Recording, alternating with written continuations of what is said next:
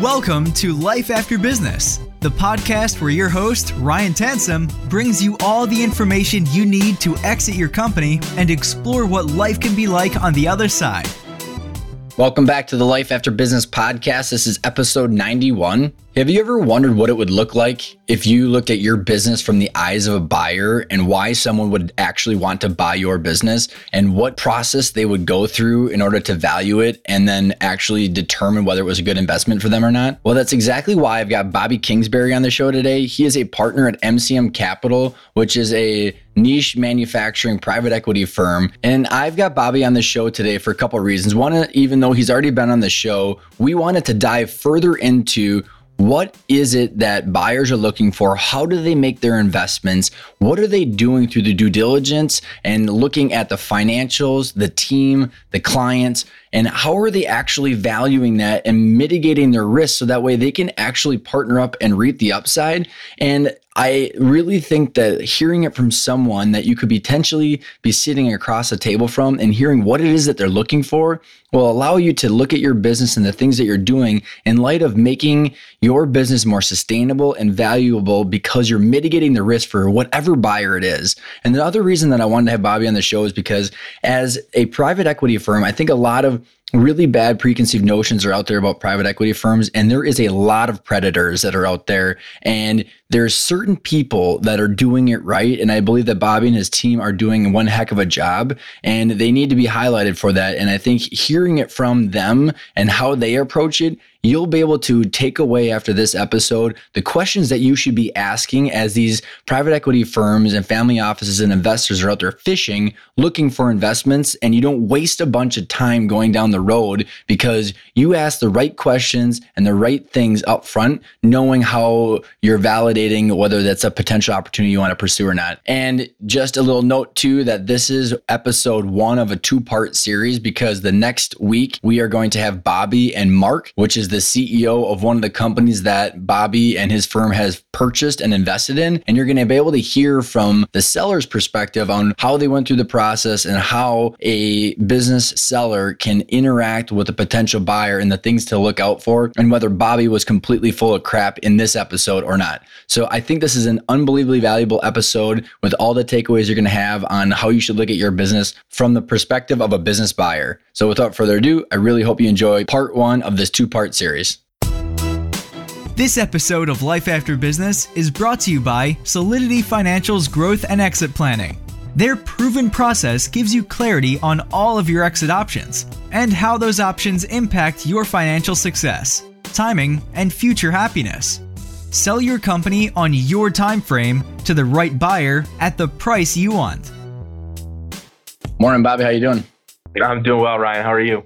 Good. I'm excited to have you on the show again. It's been a year and a half or something like that since you and I were on the show chatting about your world in private equity and how things have been going. But the last 18 months has been pretty interesting for you. And, the purpose of today is really diving into your experience as a buyer and looking at the companies that are out there within your niche and really being able to, kind of peel back some layers for the owners so they can understand what you look like and or what you're looking for when you're looking at these businesses as an investment, as a partnership and a future together. So maybe for the listeners, give a little bit of background of MCM Capital again, and then, explain to us what niche that you're in and why you guys focus on that.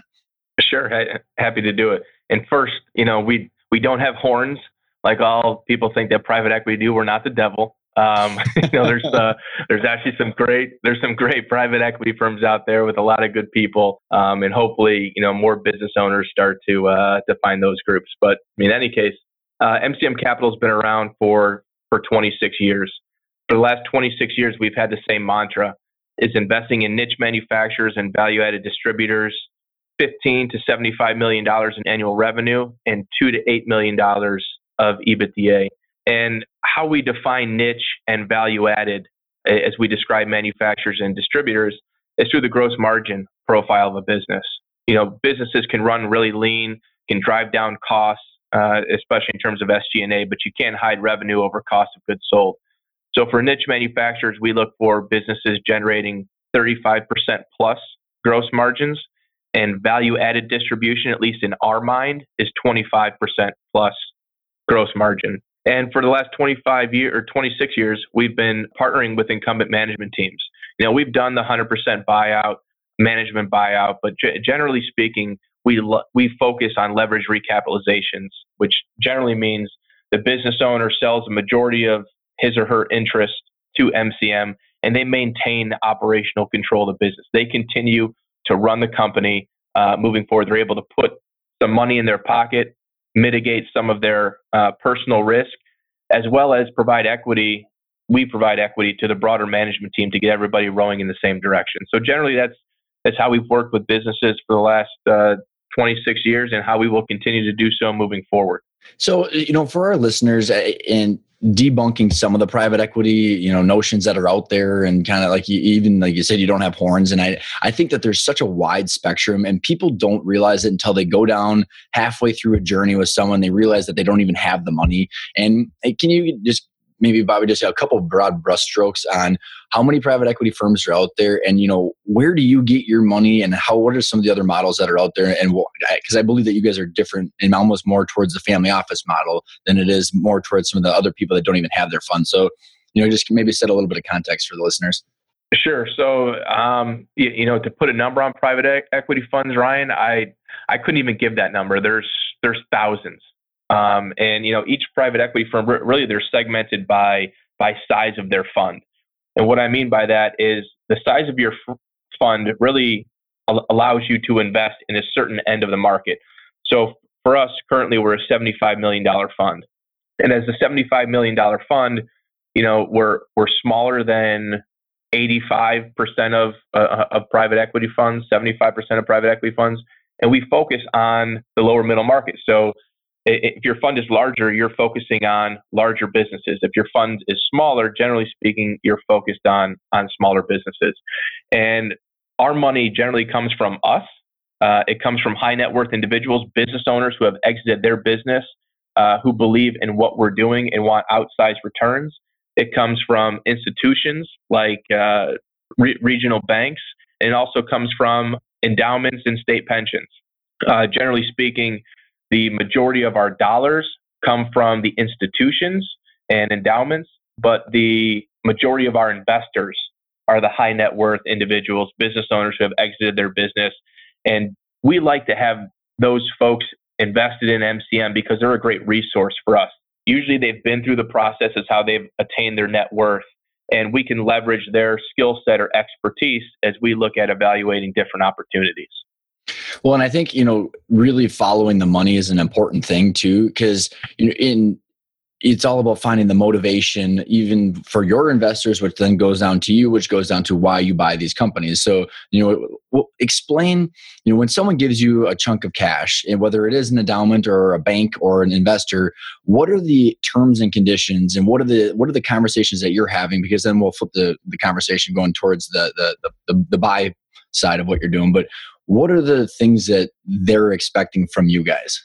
Yeah, so usually what they're expecting are outsized returns. And it's the definition of outside returns certainly varies at any point in time. Specifically for a point in time today, outsized returns in private equity would be, I'm going to be honest with you, probably 17% plus. Historically, private equity firms have been underwriting at least 25% returns. But there's such a overflow of capital these days in the private equity market because everybody's looking for outsized returns. What you see in a lot of these state pension funds is that they're underfunded. Mm-hmm. Their liabilities certainly outweigh their assets. So they're trying to find outsized returns in the marketplace. So they're flooding more dollars into a riskier asset class in private equity to try to get those returns, to try to be made whole. Can I give and I don't know if you've heard this story, Bobby, I'm sorry to interject because I think it's relevant for the listeners, where I was reading this article about Texas, and I don't know if it was Austin, Houston, or Dallas. I can't remember which city it was, but they had run their pension numbers they could retire at 55. They had the underwrite. Yeah, already laughing, right? 55. Yeah. I think they had run their underwriters ran the numbers at like 8% rate of return indefinitely, and their mortality rate was like 70. So these people are literally living in retirement on the cash flow of the city for like 45 years at an 8% rate of return. So they're literally going broke because they can't afford to pay all these people. That's exactly right. And that actuarial data would have worked probably in 1930. Yeah, when everybody's dying at 45. But today it just doesn't make any sense. So that's the problem that a lot of state pension funds are faced. So they're flooding the equity markets with dollars to try to drive outsized returns, which in turn, from an ownership standpoint, at least right now, I would never tell a business owner to be a market timer, because at the end of the day, this is a once in a lifetime opportunity for most. And you would like to exit or take some chips off the table when you're ready and not trying to market time. But, to be honest with you right now, businesses are trading for ridiculous values that aren't sustainable. And, if you're a business owner and, for us, when we're focused on leverage recapitalizations where the incumbent ownership stays in the business, continues to run it, and you might be very excited that a private equity firm or a strategic buyer or whomever is going to come in and offer you, one or two turns more than really what your business is worth. You better hope that every bet that you make moving forward works, because the equity that you're going to have moving forward might not exist anymore. And I look at it from my perspective. If I was a business owner, it would be really hard to turn down an extra $5 or $6 million. Okay, it would be really hard. But I would look at how people are structuring that transaction, because you have to always look at the amount of leverage being used. And the amount of leverage being used could prohibit you from growing the business further, and that equity that you had or retained is going to be worth nothing. So you had this deal up front where it was $5 or $6 million more, and they had you roll some, maybe that extra $5 or $6 million back into the business, and it's going to be worth nothing if the business has a hiccup or a bump in the road, because then the bank's going to own your business. So I'd be very careful, especially in this type of market when you're looking at financial structure and how people are structuring the transactions in terms of amounts of leverage that they put on your balance sheet. Well, and this is why I'm excited for our conversation, because I want to dissect everything that you we're talking about, because I think there's so many business owners right now that are getting knocked on the door, and my partner called it fishing. A lot of these people are fishing because they're trying to deploy their money. So that's why I started at the motivation, because if they're overpaying, it's because they're trying to pay for their obligations, depending on where the money comes from. And I think that's what's unique about you guys is, you're not necessarily promising the returns that these other people are promising, because you can get money from these people easily because they're suffering as well. But how that impacts your ability to run your business going forward because of how much money you got and how much leverage you have, there's a lot of false assumptions that are placed on this that might not work. I would tell you that we are promising those returns. And actually, we have delivered on those returns. But what I would tell you is how we're different is that our pace of deployment of capital isn't the same as everybody else's, because we're very patient, value-oriented investors. We look for the right business and the right people. Now, given your LP base, so that's your limited partners, people who are giving you money, depending on who they are, whether they're fund of funds or which are large organizations that look to invest, take people's money as a whole, and then invest in 10 or 15 other private equity firms. So it diversifies your portfolio risk. Those types of investors are looking for pace of capital deployed. So when we sign up with our LPs, we have 5 years to invest the money that we're given. The fund itself is 10 years. So by the time we buy businesses, generally speaking, in the first 5 years, we should have all of them exited in 10 years. Now, that always doesn't work, right? Our average hold period is 6.5 years. So we hold businesses a little longer than most, but we're also investing in lower middle market businesses. We're investing in great companies, but most of the time when you're a small business, you have one or two flat sides. And what we try to do is round out those flat sides. And with smaller companies, it just takes a little longer because we're investing for the future. And then some of the returns suffer from other private equity firms because they're paid, they have so much money that they have to deploy. It's sitting on the sidelines, and now they're, maybe they're in year 5 of their fund. And if I was a business owner, I would always ask, where are you in your fund? Because at certain times, private equity funds feel so much pressure. If their money isn't deployed, it's not used.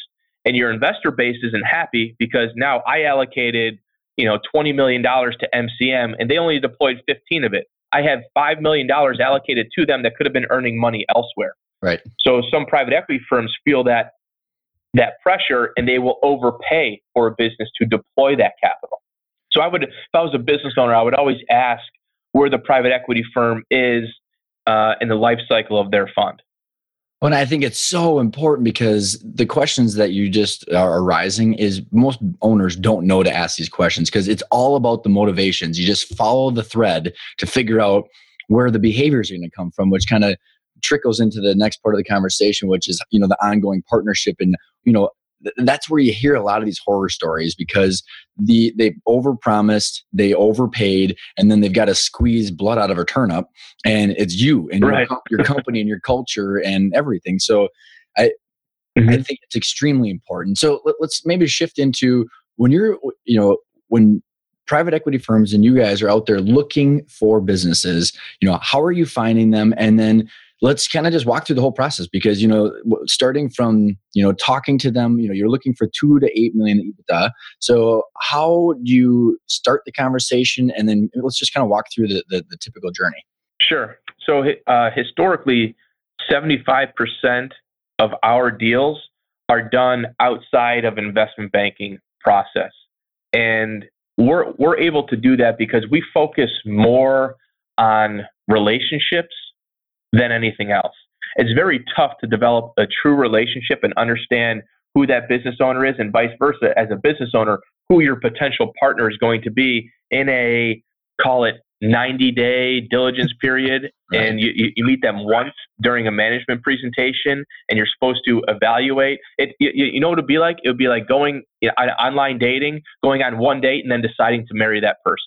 Now, sometimes that happens, right? Love at first sight, that may happen. 99% of the time, it doesn't. So what we like to do is start to talk to businesses really before they get to that threshold for us. When they're $5 million, when they're $10 million, when they're 15, when we can start to develop a true relationship and without any expectations from either side, because both of us know, that from the business owner standpoint, that they're not of size yet for MCM to invest in. And from our standpoint, the business owner isn't ready to do anything yet. So it's great to develop a relationship and have casual conversations without an expectation that a deal needs to get done. So over a long period of time, 3, 4, 5 years, we develop relationships with business owners, and they see how we act, how we are as people. Culturally, do our interests align? And then it starts to make sense. Now, don't get me wrong, value has to be there, and we're not trying to steal any companies. What we're trying to do is develop relationships so both sides don't make mistakes. And in 26 years, we've never lost money on any leveraged buyout we've ever done. And it's not because we're the smartest guys in the world. We're not. It's because of we're very focused on the businesses that we like to invest in, where we can actually add value. If we're only providing capital to the table, that's a commodity. I just told you how many private equity firms are out there. Yep.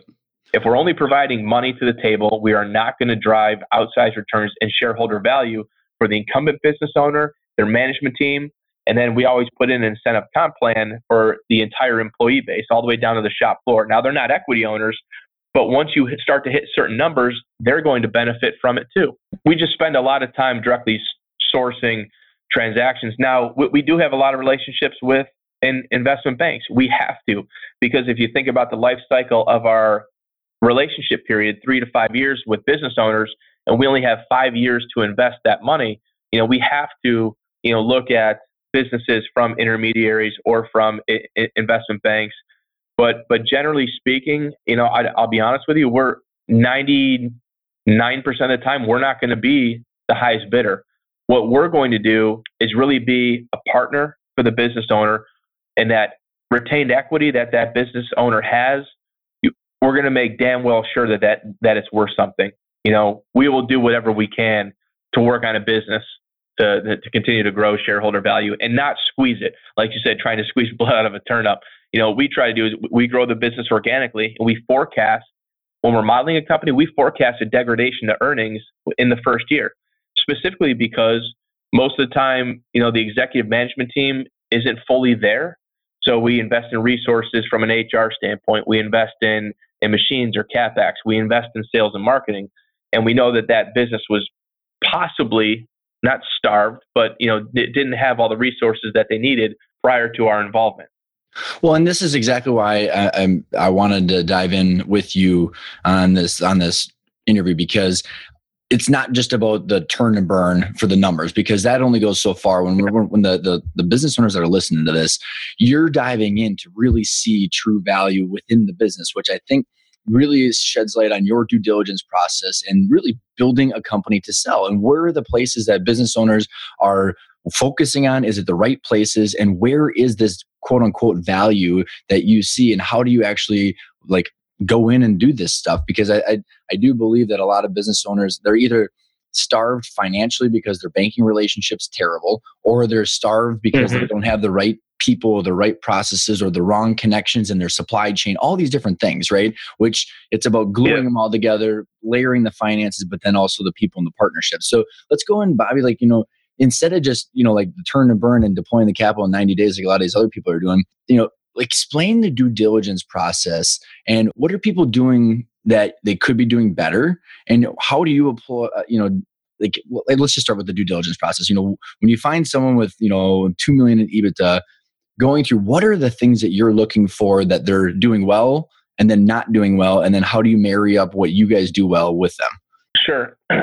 So, we do probably standard business diligence. It's usually is going to take 60 to 75 days. And if you're a business owner listening, don't underestimate this process. It is going to take you away from your business. We are very cognizant to try to be as least disruptive as we can to the business. But, in the second part of this series, you can hear from one of our CEOs that we partnered with, and he can, give you really the down and dirty of what the diligence process was like. And I guess specifically how it was from our perspective. But it's business due diligence where we really try to understand a company's competitive advantage, a reason why they exist, and why are they going to exist moving forward? How are we going to grow this business together over the next 5 to 6 years? It's getting an understanding of their people. When we talk with the business owner, what would you like to have? If you had endless resources, what people would you have? Do you believe today that you have the right people and the right seats on the bus that are going to get you from point A to point B? If not, how do we add those resources? What do you need? From a financial standpoint, we do a quality of earnings. That's we hire an accounting firm to come in and do some forensic accounting, look under the hood, make sure, as the numbers were represented to us, that they are what they are. Obviously, if not, we have to answer to our shareholders. And, what we want to do is pay a fair value for a business. But if the numbers aren't there, then obviously, things might have to happen. And for the business owners that are on this call, what's becoming more commonplace today, and us personally, we like it. Now, the business owners will have to spend some money, but they will get a quality of earnings report done prior to somebody getting involved. And the reason that we like it, is we're always very honest with our valuations with companies. Some other firms are not as honest. It's not all of them. Generally speaking, private equity firms, back up what they say. But there's going to be some that are going to go in there and tell you your company's worth X, and really during this diligence process, hammer you on different things to say your business isn't worth X, it's worth Y. Now, if you get a quality of earnings done prior to getting involved, that eliminates any of possibly eliminates any of the things that they could possibly find to start to hammer you on price. So it's becoming more commonplace now for some folks to get quality of earnings reports done first. And if you want to spend I think it's around $50,000 to do it, and really ensure that group, that partner that you're partnering with, is not going to retrade, I would suggest doing it. So, we also do. Can I interject there too? Yeah, go ahead. I think sure. Maybe I want to take a couple of these in chunks, because Bobby, I think a lot of people don't understand how important this is when you're going in there, whether it's you as a buyer or anybody is, and I think the financials is a good place to start because it's the foundation. And, explain, because shit, man, we didn't know our numbers, the first time, you're just you're just running and gunning and selling and going. And when I say knowing the numbers, maybe let's layer that, take a layer back. So let's say you do the quality of earnings, but how clean someone's financials are. And what does that even mean? Is it, really having the P&L and the balance sheet and everything where they actually know what it is that's happening in their business? And I think I had someone on the show and they said, financials are the language of business. So you're starting there. So explain, what are the things that you're looking for? And then how do you emotionally, or because I know you're probably thinking about when you're sitting across from someone that knows their numbers versus someone that doesn't, and how that impacts your interaction with them. Yeah. So it's interesting. Maybe I'm too nice of a guy, but there's just an example. A few weeks ago, we were looking at a business that would be an add-on acquisition for one of our portfolio companies. And the business was generating $7 million in revenue. And about, when he sent me his financials, roughly $180,000 of EBITDA with, 35% plus gross margin. So for me, it didn't make sense. So I told the gentleman, I said, I'm assuming you're running this business as a lifestyle business. So there's a lot of things, car payments, country club dues, a lot of things that are running through your business that shouldn't be moving forward. And he said, yes, you're right. I said, okay, so here's what you're going to do. I want you to, pretend like you sold your business to MCM tomorrow. And we were the owners of the business, and you were no longer able to, provide these lifestyle benefits. I want you to write all of those down, and I want you to give me a value associated with them. And then what I'm going to do is I'm going to add that back to EBITDA. And the reason that's important to you is because that's how I value your business. If I value your business, say it's 5 times EBITDA of roughly 200,000 of EBITDA, your business is worth $1 million. Now, if you bring these add backs together and now it's 500,000 of EBITDA, now your business is worth $2.5 million. So I just want you to, yeah. But so in my mind, and what I told him, and what's interesting is he said, Bobby, throughout this whole process, I've never felt like you were full of shit. I never said one time during this process that you were full of shit. And to me, that's a compliment, right? But what I told him is, this is a once. I said, you have a wife, you have children. I can appreciate that. This is a once in a lifetime opportunity for you, and I want you to maximize, the value of your business, because I wouldn't feel good if you're going to continue and you're going to be a large part of our organization going forward, large part of our portfolio companies. I don't want you coming in the office pissed off every day that I got screwed. MCM should have given me this. They should have given me that.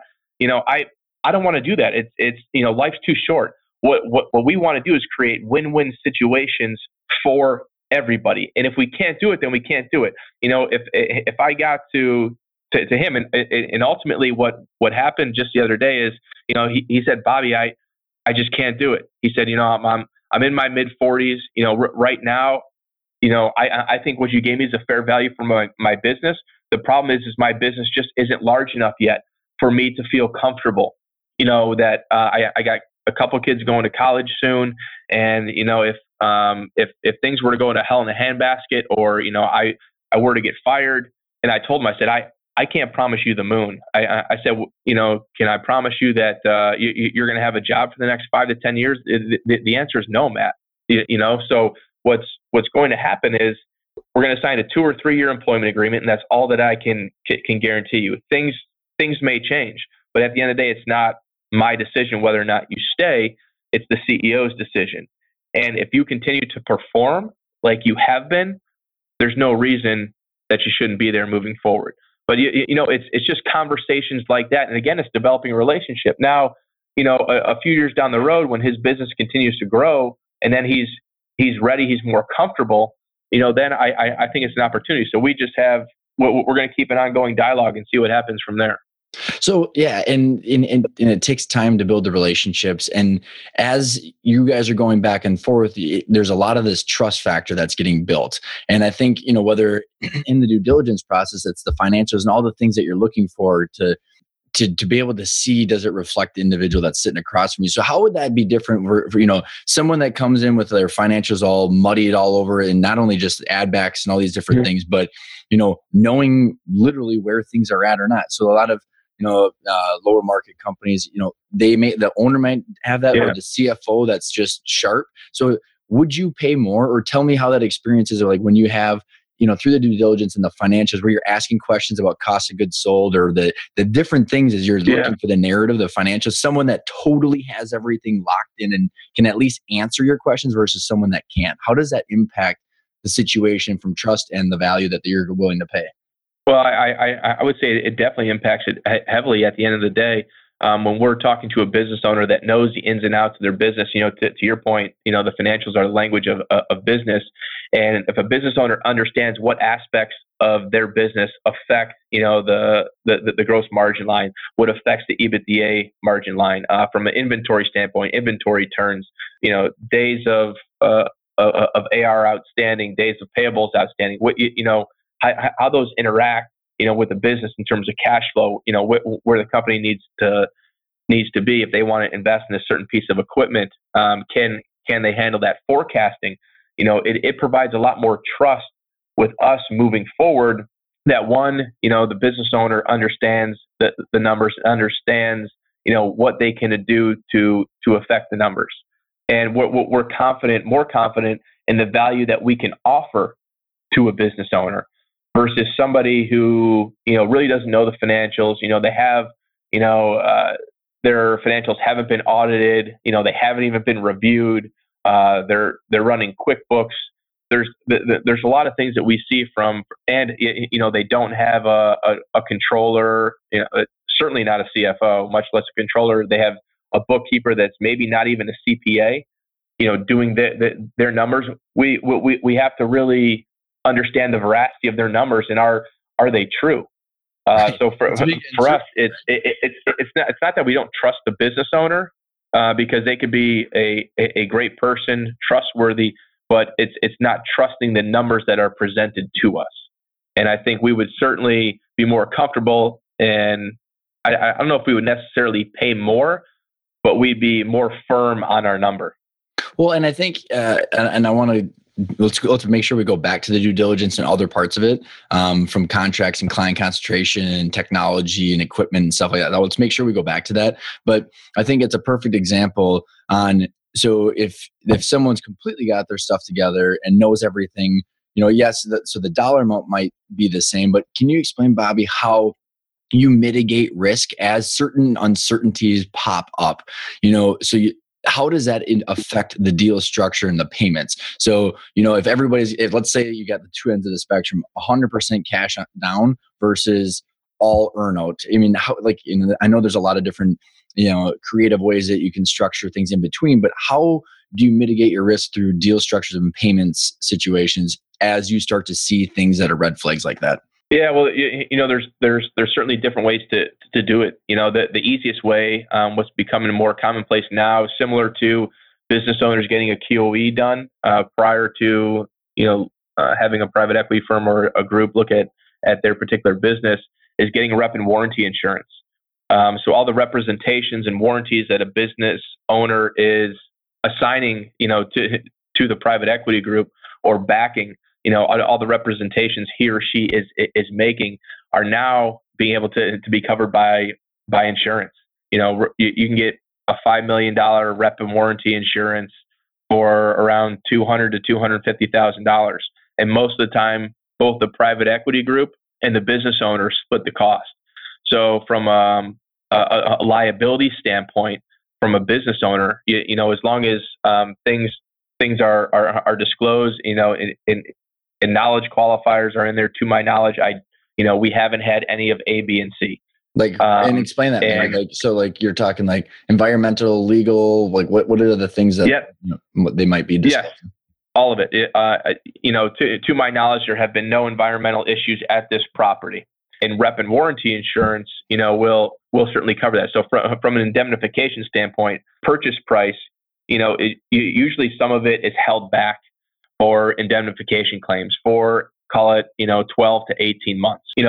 With rep and warranty insurance, that $1 million, $1.5 million doesn't have to be put into the indemnification escrow because it's being covered by the rep and warranty insurance. So now that business owner will get more cash up front and not have to worry about whether or not there's going to be a claim or they're going to not get it moving forward.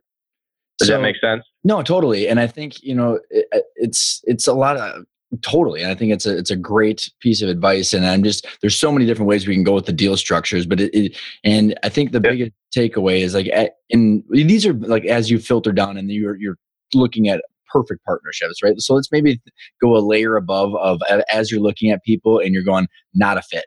Because I know that there's a lot of different good qualities of the ideal partnership and how you're willing to work to make the deal perfect for them. But as you're deselecting people, and you're getting in that due diligence process or in the primary phase like that, the red flags and stuff like that, what are the things that you got all the financials, but as you're doing some of the due diligence in whether it's contracts or technology or, the employment or the key managers, explain what you're looking for and what are the big red flags that will literally make you deselect them because it's not even worth paying for. Yeah. What we try to do is a lot of the diligence up front before we put together an offer, but obviously you find things afterwards.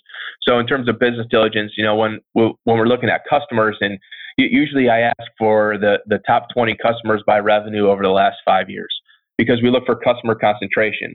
The value that we pay for a business is always a function of risk. It's always risk return.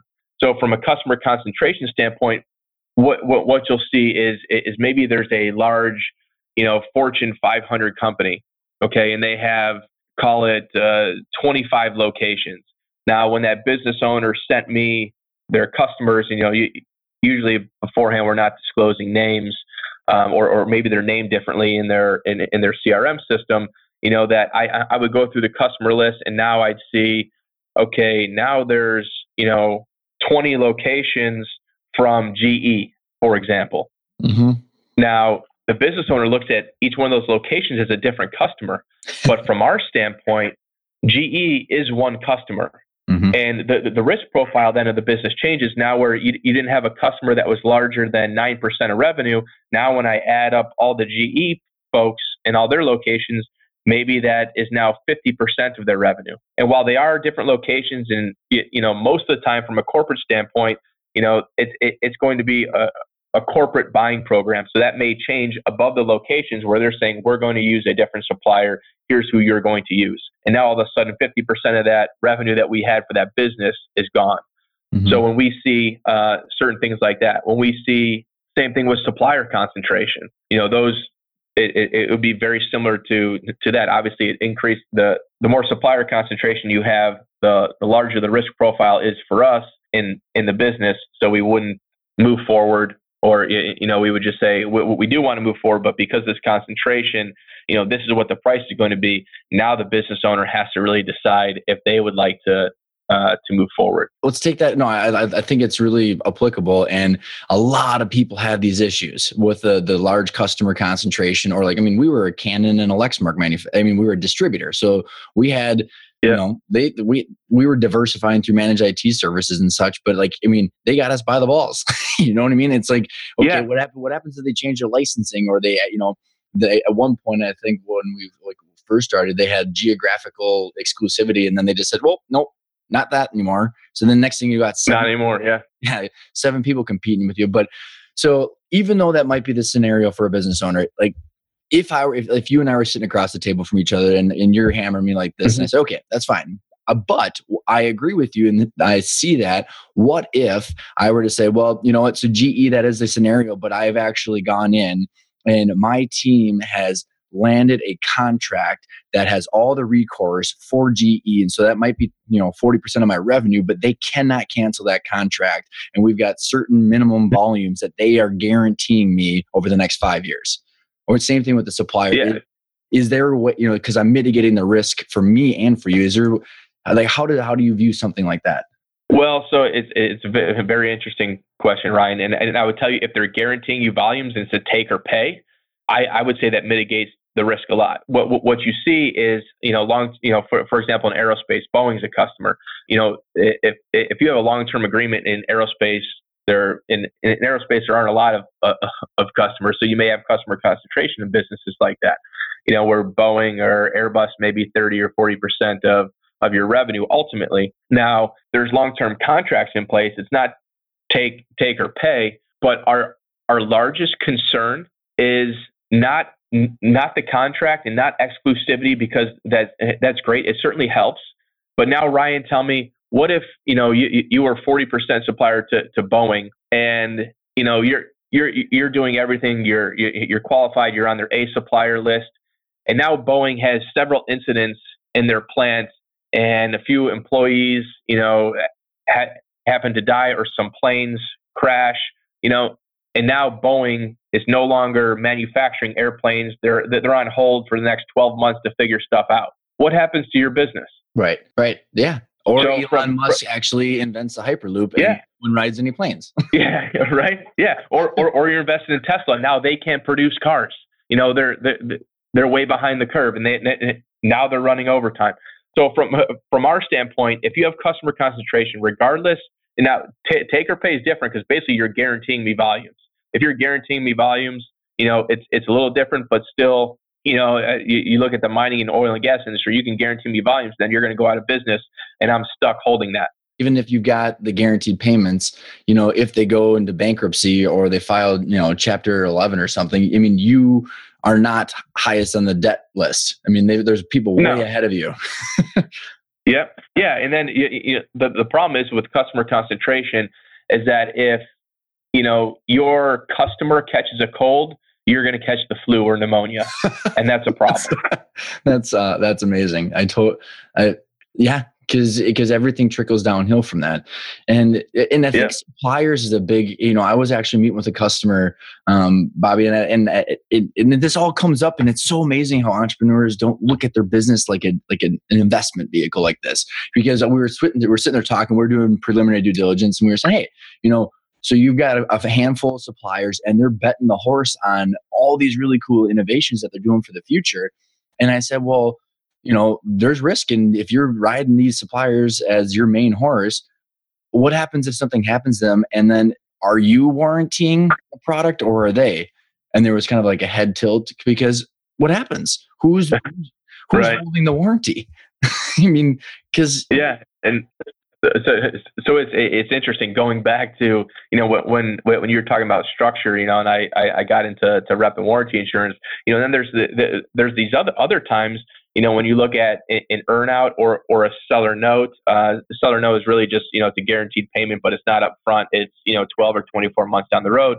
But most of the time, how you're bridging some valuation gap is an earnout. So a business owner is going to tell me, my business is worth X today, but, we're scheduled to get a $8 million contract next year that's going to, annual revenue for the next 5 years guaranteed. Okay, how confident are you in it? I'm 99% sure that we're going to get it. Okay, if you're 99% sure, then I'm going to give you an extra $5 million in terms of value over the next 3 years if you hit X, Y, and Z numbers based on this customer. And then you really understand whether or not they truly believe in it or not. Now, going into earnouts, I don't like earnouts, but particularly because, we do leverage recapitalizations and we're partnering with incumbent ownership. I don't want that CEO to manage the business to hitting his or her earnout. Mm-hmm. What I would rather do is, okay, if you tell me that this is going going to happen. How about if we, hit overall numbers of the business? So I don't care whether or not we get this or not, but if we do, we're going to hit these overall numbers. And then what I would like to do is I'm going to let you buy back 10% of the business for $10,000. So I'm going to give you a clawback. So if we hit this, now you get 10% more of the upside of the business moving forward, because earnouts are all convoluted. It's fudging different numbers. What goes here? What goes there? As a business owner, if the earnout's based on revenue, is it the law of unintended consequences? Where now they're taking lower margin business in just to hit these revenue numbers. I don't want that. I want everybody's motivations the same, rowing in the same direction. So I would rather have overall goals of revenue and EBITDA, and then if you hit these over a certain time frame, you're going to earn 10% of the company again. Well, what I think is really interesting is you're starting to, hopefully the listeners are starting to realize that it's all about negotiation, and people both realizing that it's all about risk going forward, and the truth and the numbers and the forecasting and the strategy. And, the opposite side too, which, you were saying, you don't want the business owner managing to the earnouts and, decreasing margins because it's revenue based. So it's funny because I would say that as a seller, you want it to be revenue based unless you've got a creative structure like you just described, because a lot of the times, these earnouts will be margin based, whether it's, a certain profit center or EBITDA or something. But guess what? The moment they sell to someone like you, they're not in control of the EBITDA anymore or the profit. So exactly right. You're looking to hit your quarterly bonus. And by the way, I think we're going to buy a semi today. And all of a sudden, you don't get your $500,000. Yeah, and that may be true, but we let our entrepreneurs run the business, so we don't dictate. What we do is provide strategic direction. Now, if we have a CapEx budget approved for 2018, if you want to go buy a semi, and it's outside of this CapEx budget, you just come to the board and ask for approval, and you just have a business case as to why we want to do it. But so the reason that we put metrics in place if we have something like that is because we're not there day to day. We're not running the business, and we want the business owner to really manage the business for long term growth, not to be so short sighted for short term gains in terms of in earnout. So. Well, no, I think that's a huge point, and I think that's also one of the things that's different between you guys and a lot of the people that are deploying capital extremely fast and trying to flip companies. And I think so because I want to come back to Life After, which I know the second round of this series will be with Mark and you, and we'll get a really good peer into it. But I want to come back to that, but.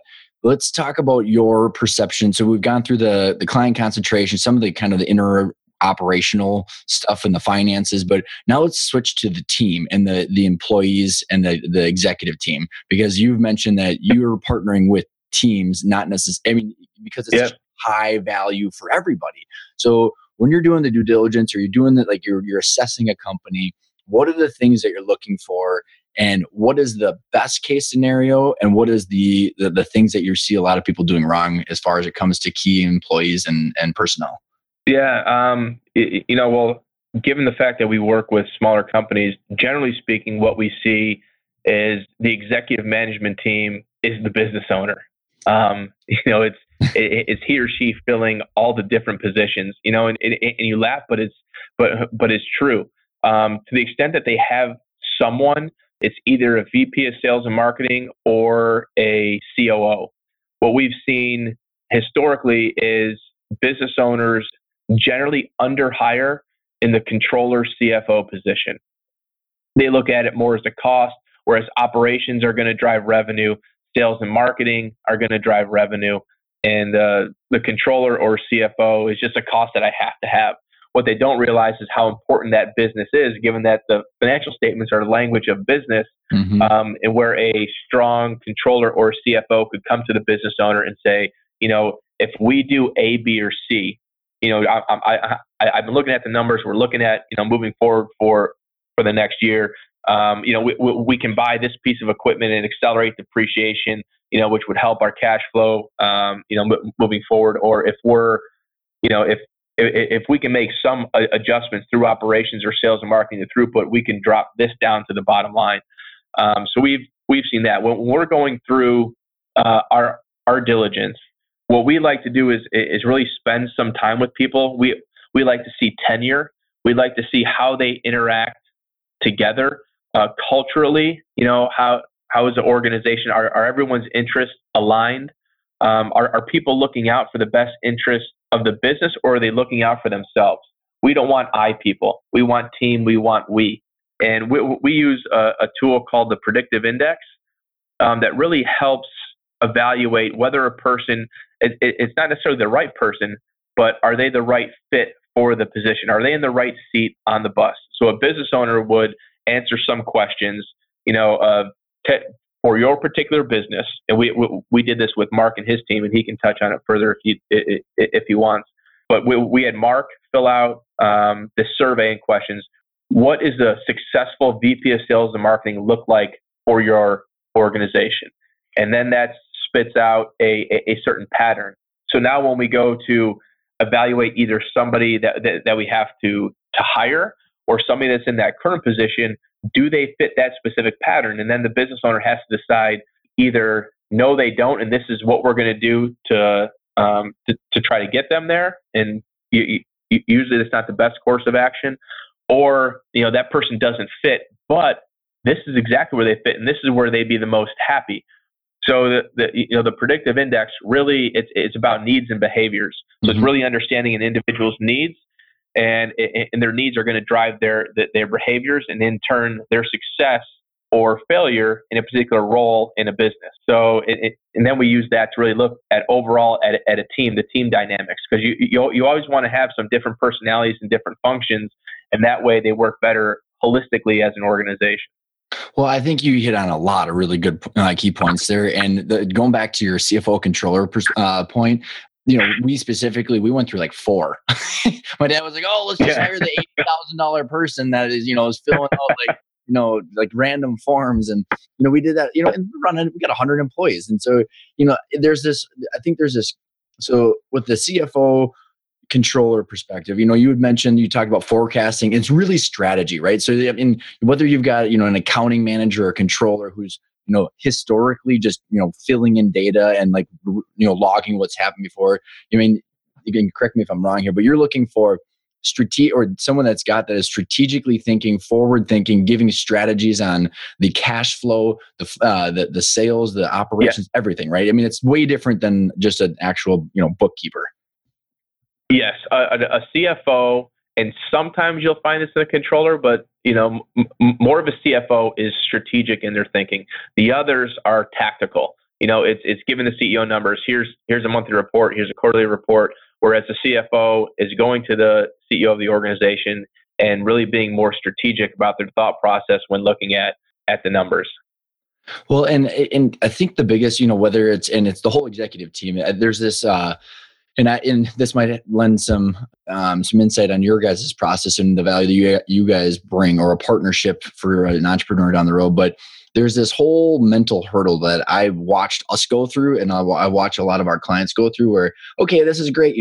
Essentially getting outside of the lifestyle business, you get to that 500 million in EBITDA, and you're trying to get to the 2, 3, 4, you hire 3 to 4 people that all of a sudden are pulling down $150, maybe $200,000 with bonuses to it, and all of a sudden it's literally coming out of your boat budget or your cabin budget or your, all these things are their investments. So it's an immediate investment, or it's hitting the cash flow. But explain, for the business owners who are on that kind of brink, how the short-term expense or investment in the cash flow will impact the value or the multiple that they would potentially get, and or in between there too. Yeah, so from our perspective, when we look at a business, so I'm looking at one right now that the business really doesn't have, to our point, doesn't have a CFO or a controller. They have a bookkeeper. Now it's a very profitable business. It's smaller in revenue than we typically like. It's $6 million in revenue, but 2.5 of EBITDA. And they don't have a controller or a CFO. So we need somebody in that role. If we're going to grow the business and look strategically, So, what we're going to do is, when I proffer an offer to the owners, I'm not basing it off of 2.5 of EBITDA. I'm basing it off of 2.35 because I'm adding back that person that should be in the business moving forward. Now they've gotten away with it, for the life of their company, but moving forward in order to grow, that's a position that is needed. So if somebody's hiring, in front, ahead of the curve when they're ready, there's going to be no reductions for EBITDA. I would encourage business owners not to manage a business to a P&L and be so numbers driven, where it's going to affect their boat, because it may affect your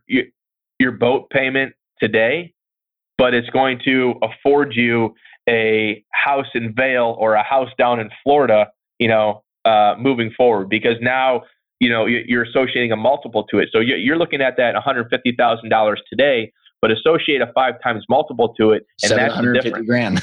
$750,000. Yeah, you got it. So that's what it is to a business owner. So I would say don't be penny wise and pound foolish, but it's also calculated growth. As you're growing your business, sometimes in the smaller businesses, you don't need those $150,000 people, but have somebody in place that could either you can grow and mentor and really get to that talent level of the $150,000 person, or wait until your company is able to absorb that. I would tell you at $2.5 million of EBITDA, I think you can really absorb a controller, and you should have had one. You think so? Right? Yeah. If you're at $500,000 of EBITDA, I get it, bookkeeper, but then as your organization continues to grow, don't let your organization outgrow your people, because you're going to suffer later on. So, and I think that's it. Kind of brings into your model is let's kind of switch and move along to the integration and how you fill those gaps, right? Because I think this is why it's so important to understand for these entrepreneurs that are sitting across from a private equity firm or a potential buyer, what value are they going to bring? Like you said, there's a lot of money out there, and there's a lot of really dumb money where there's no value other than the capital, and versus someone that's going to strategically fill gaps. So as you've gone through this due diligence process, and you've kind of assessed where the holes are in the ship, how do you then, what is it? So the owner's mindset, how important is that? And then as you start to fill these gaps, how do you interact, and what's the integration look like as you continue to move forward? Yeah. So I would say it varies depending on the company's needs, but we're not dictatorial. What we do from a board perspective is provide strategic direction. We look at 500 to 600 businesses a year. We invest in 1 or 2, so we're very, very selective in the businesses that we look at. So if we're looking at 500 businesses a year over 25 years, that's almost, what is that, 15,000 businesses, 12,500, something like that over a period of years. So we've seen the good, the bad, and the ugly. We also have senior operating partners. One's run 17 different businesses, one's run 3, and the others run 2. In varying end markets and industries where we have connections, where we've been in the industry before, how can we accelerate growth? How can we mentor the CEO, the business owner? Can we answer those questions? And Mark can actually tell you, one of the things that he drove at TGC is what's near and dear to our heart, Ryan, is Traction by Gino Wickman and running the entrepreneurial operating system. That helped Mark really from a strategic direction standpoint, as it was really just him and a COO. And in the first year, we hired a VP of sales and marketing, a CFO, and a VP of supply chain. In year number 1, did 3 facility moves. Okay. Wow. Did an ERP implementation integration and grew the business during that time frame. So, it's kudos to Mark and his team to being calculated, to walk before they run, and being able to get everything done. If they didn't have a plan in place, it wouldn't have been successful. So Mark and I talk really casually, just at least once a week. That's not a cadence for us. It just happens, just pick up the phone, or he'll pick up the phone and say, hey, this is what's going on with the business. Any thoughts? Or I'll pick up the phone and just say, hey, what's going on? Do you want to go to dinner this weekend? Mm-hmm. And then we have monthly reporting, and then we also have quarterly board meetings. So that's our communication and cadence. Well, I think you were saying that. I mean, it's a partnership, and I think this is give me your perspective, Bobby, on like the mindset of entrepreneurs, right? So obviously, Mark is still enjoying and looking in to the future and having fun. Where how many times? We hope so. We'll hear from him next. Yeah, I was gonna say I'll get it straight from the horse's mouth. But versus I guess where I was getting with that is you look at all these business. I mean, that's a significantly high volume of businesses that you're looking at. And how many times do you see it when someone might have a good business but they're just done, and you look at them as an individual, and that literally will deselect because they're burnt out, and you're essentially they want to drop the bag in your lap. I mean, how does that? I mean, how quickly can you assess that? And I think it's important that people look way ahead of time so they don't get to that. But I mean, tell me how do you feel when you see that? We feel that we're going to run in the complete opposite direction. And I'll tell you that, right away, if we see a business owner that's like that. So for us, when we're focusing on leverage recaps, where we're partnering with incumbent ownership, if a business owner is 50 years old, okay, now that business owner has a lot of run room to go in their career, and they want to sell us their business, and they don't want to participate in the equity, or they don't want to continue to run the company. What do you know that we don't know? It's a first sign that just provides us with some agita, and maybe good, bad, or indifferent. It just provides this immediate lack of trust that they know something that we don't know. Now, if a business owner is 65 or 70 years old, I get it. So certainly understand. And then what you have to do is for example, that business that I discussed is $6 million in revenue, 2.5 of EBITDA. That business owner is 65 years old. He's lived, outside of the state down south for the last 12 years. Now, I think he's important to the business he's provided strategic direction for the business, but the day-to-day operations and everything that's been going on, he hasn't been there in 12 years. He's 65. He would like to retire. So I understand that. What I would like to do, though, and this is how I would present it, is I'm going to present him an offer, and I also want him to. I'm going to provide an incentive for him to have 5% of the business moving forward. And now it's not a ton, it's not 20, 30, or 40%, but I don't want him to walk away day one. I would like him to be a board member, and I want him to be a vested board member where he can still. He's been in the industry for 30 years. I don't want that walking away day one. We haven't been in that market for 30 years. We will never know as much about a particular business as a business owner does, and we're smart enough to realize that. What we can do is, from our experience in different businesses, provide business best practices, open up doors to new industries, to new customers, to lean manufacturing, to EOS.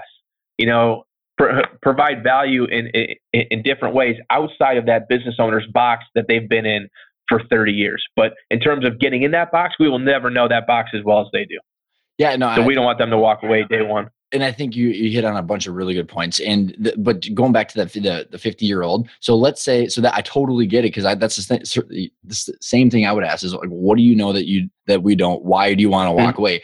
Let's throw a curveball, Bobby. What if that was me? I was 50 and I said, I want out. But let's say I had, in EOS terms, I had an integrator, so a COO or a general manager. I had an executive team, and it was a passive investment for me. Yeah. Totally different, right? Then I would say totally different. If you weren't in the business day to day. Now, can I ask if you were the visionary? Right. I think that, and for the listeners who aren't familiar with EOS, the visionary is like the CEO who's driving the strategic ship. I think that's a good question, right? Where I'm working with this gentleman who he literally has an integrator and a visionary, and he's more like the board member now, and he's like he's like in his 40s. Yeah. And in that situation, we are okay with it. There's been different situations where we've had a business owner that, said, hey guys, just want to let you know, if we're going to do a deal, I go sailing 6 months out of the year. Are you guys okay with that? And we said, Bill, how long have you been doing that? He said, the last 10 years. I said, then we're good. Right. If the business has performed like this with you on a boat for the last 6 months, why don't you stay on it for 12? Well, I think for the listeners, don't you think, Bobby, is it's all about the building a healthy, sustainable business, because then it's just provide you with options, because no matter what route you go, you've answered all the questions and the concerns and the risks that a buyer would have. Yeah, and you're exactly right. If you have a management team that can run the business without you, both strategically and tactically, it mitigates a lot of the risk for the private equity firm, because at the end of the day, most of the risk, it's probably 50-50 in business and the people. And I would much rather invest in a good business with great people than a great business with good people. Every day of the week and twice on Sunday, that's what I would do. So people, from our standpoint, are vitally important. And if you can have a team that can run your business, it'll help mitigate some of the risk from private equity, and you'd be able to really get the value that you deserve for the business. I think that was a very good note as we're wrapping up here. So we're going to have the next episode in this series is going to be Bobby and Mark. So Bobby, as we're wrapping up, and we covered a lot of ground here, man. I've had a blast. Is there one thing that you want to highlight that we've already talked about, or if we kind of missed something in the journey, in the process, one thing you want to leave the listeners with?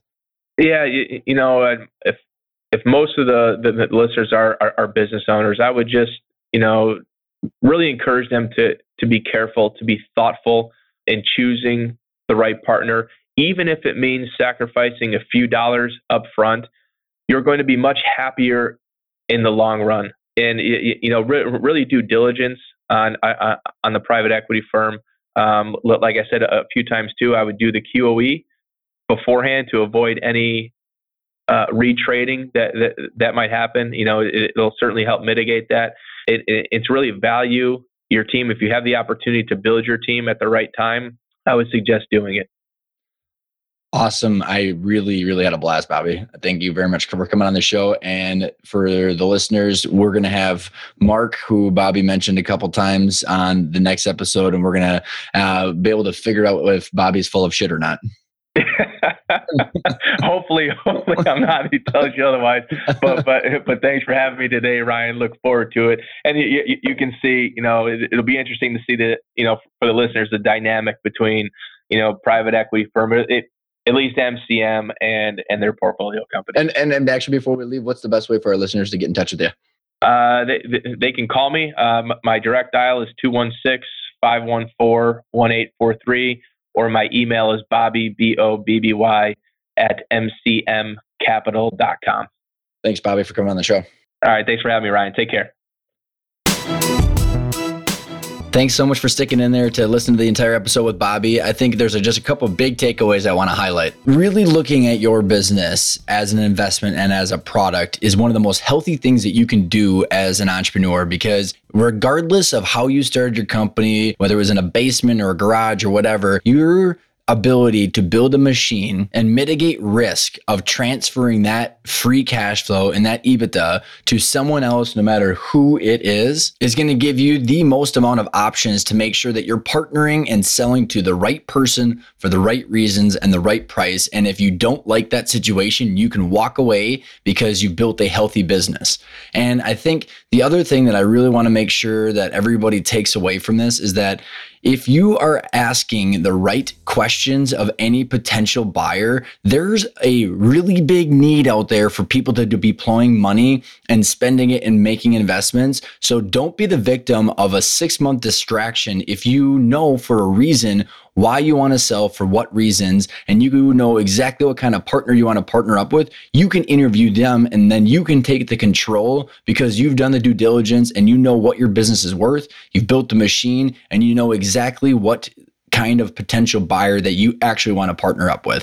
The whole goal is to have control, because that's why you started your business. And the whole goal is to control the outcome for the legacy and the biggest asset that you potentially have in your lifetime. So I really hope you enjoyed the episode. Stick in for part 2 with Bobby and Mark so you can see what it's really like from the seller's perspective of someone that's open and honest of what the entire process was like and what they're doing now and how that benefited them and all the different challenges that they had. So until next week, go on to iTunes, give me a rating. Otherwise, I will see you next week.